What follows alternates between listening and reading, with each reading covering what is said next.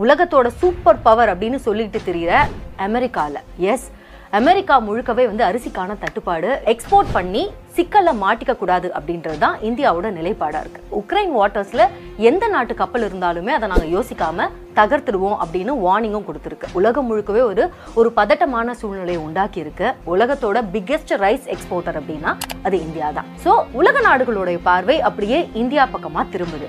ஏன்?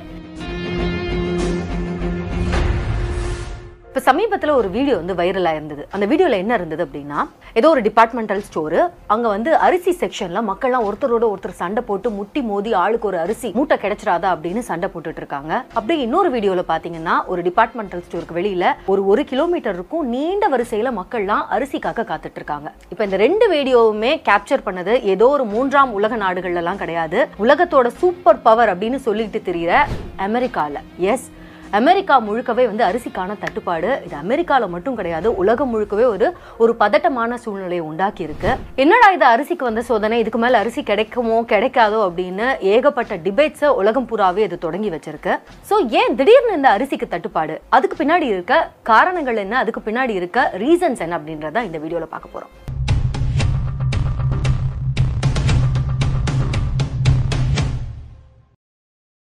முதல் காரணம் Black Sea Grain Deal. இது என்ன அப்படின்னு நம்ம பார்க்கணும்னா, ரஷ்யா அண்ட் உக்ரைன் வரைக்கும் போகணும். இப்போ ரஷ்யாவும் உக்ரைனும் கடந்த 2021ல இருந்து இப்ப வரைக்குமே போர்ல இருக்காங்க அப்படின்றது நம்ம எல்லாருக்குமே தெரியும். இதுல இன்னொரு கவனிக்க வேண்டிய விஷயம் என்னன்னா, இந்த உலகத்தோட ஒட்டுமொத்த கோதுமை உற்பத்தியில 30% மேல இந்த ரெண்டு நாடுகள் தான் கொடுத்துட்டு இருக்கு. ஸோ எக்ஸ்போர்ட் பண்ணிட்டு இருக்காங்க.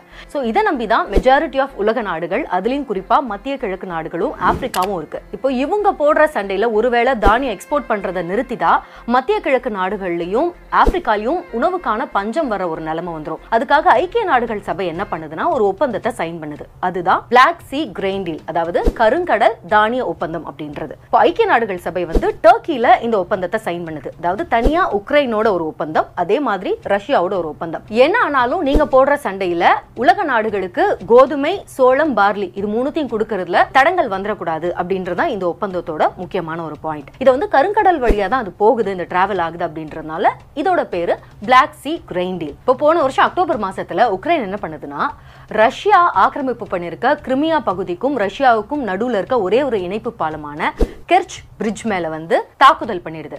இதுக்கு ரஷ்யா பதில் நடவடிக்கையா என்ன பண்ணுது அப்படின்னா, உக்ரைனோட ரொம்ப முக்கியமான ஒரு துறைமுகமான ஒடேசா துறைமுகத்துக்கு மேல ஏவுகணை தாக்குதல் பண்ணி மொத்தமா தகர்த்து எரிஞ்சிடுது. சோ இந்த ஒடேசா துறைமுகத்தோட இம்பார்ட்டன்ஸ் என்னன்னா, உக்ரைன் இந்த ஒடேசா துறைமுகத்துல இருந்து தான் உலகம் முழுக்கவே கருங்கடல் வழியா தானியங்களை எக்ஸ்போர்ட் பண்ணுது. சோ அங்க இருக்க 60,000 டன் தானியங்கள் ஒரேடியா அழிக்கப்படுது.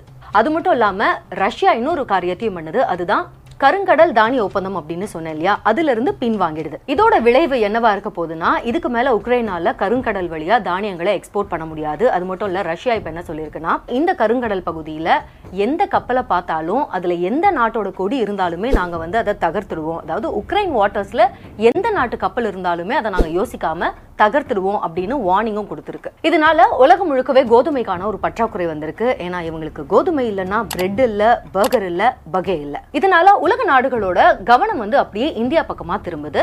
இப்போ இந்தியா என்ன பண்ண போகுது அப்படின்னு பார்க்கலாம். கோதுமைக்கு தட்டுப்பாடு வந்துருச்சு. இப்ப கோதுமைக்கு அடுத்தது நெக்ஸ்ட் பெஸ்ட் திங் என்ன? அரிசி. சோ உலக நாடுகளோட பார்வை அப்படியே இந்தியா பக்கமா திரும்புது. ஏன்? ஏன்னா இந்தியா தான் உலகத்தோட மொத்த தேவையில 40% பூர்த்தி செய்யுது. உலகத்தோட பிக்கெஸ்ட் ரைஸ் எக்ஸ்போர்ட்டர் அப்படின்னா அது இந்தியா தான். ஆனா இந்தியாவால இந்த வருஷம் உலகத்தோட அதீத அரிசி தேவையை பூர்த்தி செய்ய முடியல. ஏன் அப்படின்றத தான் நம்ம ரெண்டாவது காரணமா பார்க்க போறோம். இந்தியாவை பொறுத்த வரைக்கும் இந்த வருஷம் தன்னுடைய நாட்டு மக்களுக்கான தேவையை நம்ம பூர்த்தி செஞ்சாலே போதும் அப்படின்ற நிலைமையில தான் இருக்கு. அதுக்கு காரணம் போன வருஷம் அரிசியோட உற்பத்தி ரொம்பவே குறைச்சலா இருக்கு. எந்த அளவுக்குன்னா, கடந்த 20 வருஷங்கள்ல இல்லாத அளவுக்கு உற்பத்தி குறைவா இருக்கு.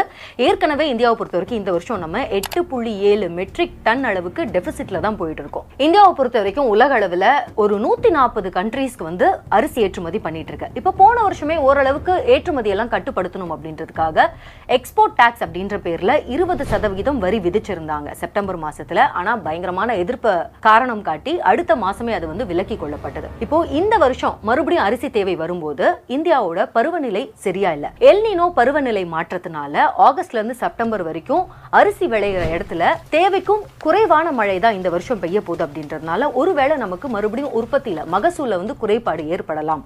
அதனால நம்ம இந்த நேரத்துல அரிசி அதிகமா எக்ஸ்போர்ட் பண்ணி சிக்கல்ல மாட்டிக்க கூடாது அப்படின்றதுதான் இந்தியாவோட நிலைப்பாடா இருக்கு. மூணாவது ரீசன், அதுதான் முக்கியமான ரீசன், அது என்னன்னா இந்தியால திடீர்னு ஏறி இருக்க காய்கறிகளோட விலை, அதுலயும் குறிப்பா தக்காளியோட விலை. காய்கறிகளோட விலை கடந்த 3 மாசத்துல மட்டும் 11% இன்க்ரீஸ் ஆயிருக்கு. அதுலயும் தக்காளியோட விலை 300% இன்க்ரீஸ் ஆயிருக்கு. 25 ரூபாய் ஒரு கிலோன்னு வித்துட்டு இருந்த தக்காளி இப்போ 150 ரூபாய் வரைக்கும் விற்கப்படுது. அதனால ஆல்ரெடி வந்து மக்கள் ஒரு கொந்தளிப்பான நிலைமையில தான் இருக்காங்க. இப்போ ஆடி மாசம் முடிஞ்சதுன்னா இந்தியா முழுக்கவே கல்யாண சீசன் வந்துடும். அதுக்கு அடுத்தது பண்டிகை சீசனும் வந்துடும். அப்படின்றதுனால இந்தியால தானியங்களுக்கான தேவை அதிகமா இருக்கும். ஏற்கனவே ஒரு பக்கம் காய்கறிகளோட விலை அதிகமா இருக்கு. அதுவும் தக்காளியோட விலை வந்து நேஷனல் டிபேட் வரைக்கும் போயிருக்கு. அப்படின்றதுனால இந்த சிச்சுவேஷன்ல நம்ம உலக நாடுகளுக்கெல்லாம் உற்பத்தியை கொடுத்துட்டு இங்க ஒருவேளை ஒரு பஞ்சம் வந்தது, ஒரு உணவுக்கான தட்டுப்பாடு வந்து உணவோட விலை அதிகமாகுது, தானியங்களோட விலை அதிகமாச்சு அப்படின்னா மறுபடியும் மக்களுடைய கோபம் அப்படி அரசாங்கத்து மேல திரும்பிடும். அடுத்த வருஷம் வர தேர்தலுக்கு அது சரியா இருக்காது. அப்படின்றதுனால அரசாங்கம் இந்த ஸ்டர்னான ஒரு நடவடிக்கை எடுத்திருக்கு. அது என்ன அப்படின்னா, போன ஜூலை 20ஆம் தேதி உலக நாடுகளுக்கு அரிசி ஏற்றுமதிக்கு தடை, அதாவது பாஸ்மதி இல்லாத அரிசி எல்லாம் ஏற்றுமதி பண்றதுக்கு தடை அப்படின்ற அறிவிப்பு தான் இந்தியா வெளியிட்டு இருக்கு. சோ இந்தியா திடீர்னு இந்த அறிவிப்பை வெளியிட்டதை தொடர்ந்து தான் உலக நாடுகள் கிட்ட அரிசி ஒருவேளை இதுக்கு மேல கிடைக்காதோ அப்படின்ற ஒரு பதட்டத்தையும் அச்சத்தையும் நம்ம பார்க்க முடியுது. அதோட நீட்சியா தான் இப்ப நம்ம பார்த்துட்டு இருக்க இந்த வீடியோஸ் எல்லாம். என்னதான் இருந்தாலும் இதெல்லாம் சரியாயிடும், 2024 வரும்போது இதெல்லாமே சரியாயிடும், அரிசிக்கு வந்து நிரந்தரமான ஒரு பஞ்சம்லாம் வந்துடாது, எல்லாமே கட்டுப்பாட்டுக்குள்ள கொண்டு வந்துருவோம் அப்படின்னு ப்ராமிஸ் பண்ணியிருக்காங்க. இதுல இருந்து ஒரு விஷயம் மட்டும் தெரியுதுங்க, என்னதான் உலகத்தோட அதிகாரமிக்க நாடு அப்படின்னு சொல்லிக்கிட்டாலும் அந்த அதிகாரத்தை வச்சு மக்களோட வயித்தை நிரப்ப முடியாது. ஓகே கண்மணிஸ், மறுபடியும் இன்னொரு வீடியோல நம்ம மீட் பண்ணலாம். தேங்க்ஸ் ஃபார் வாட்சிங்.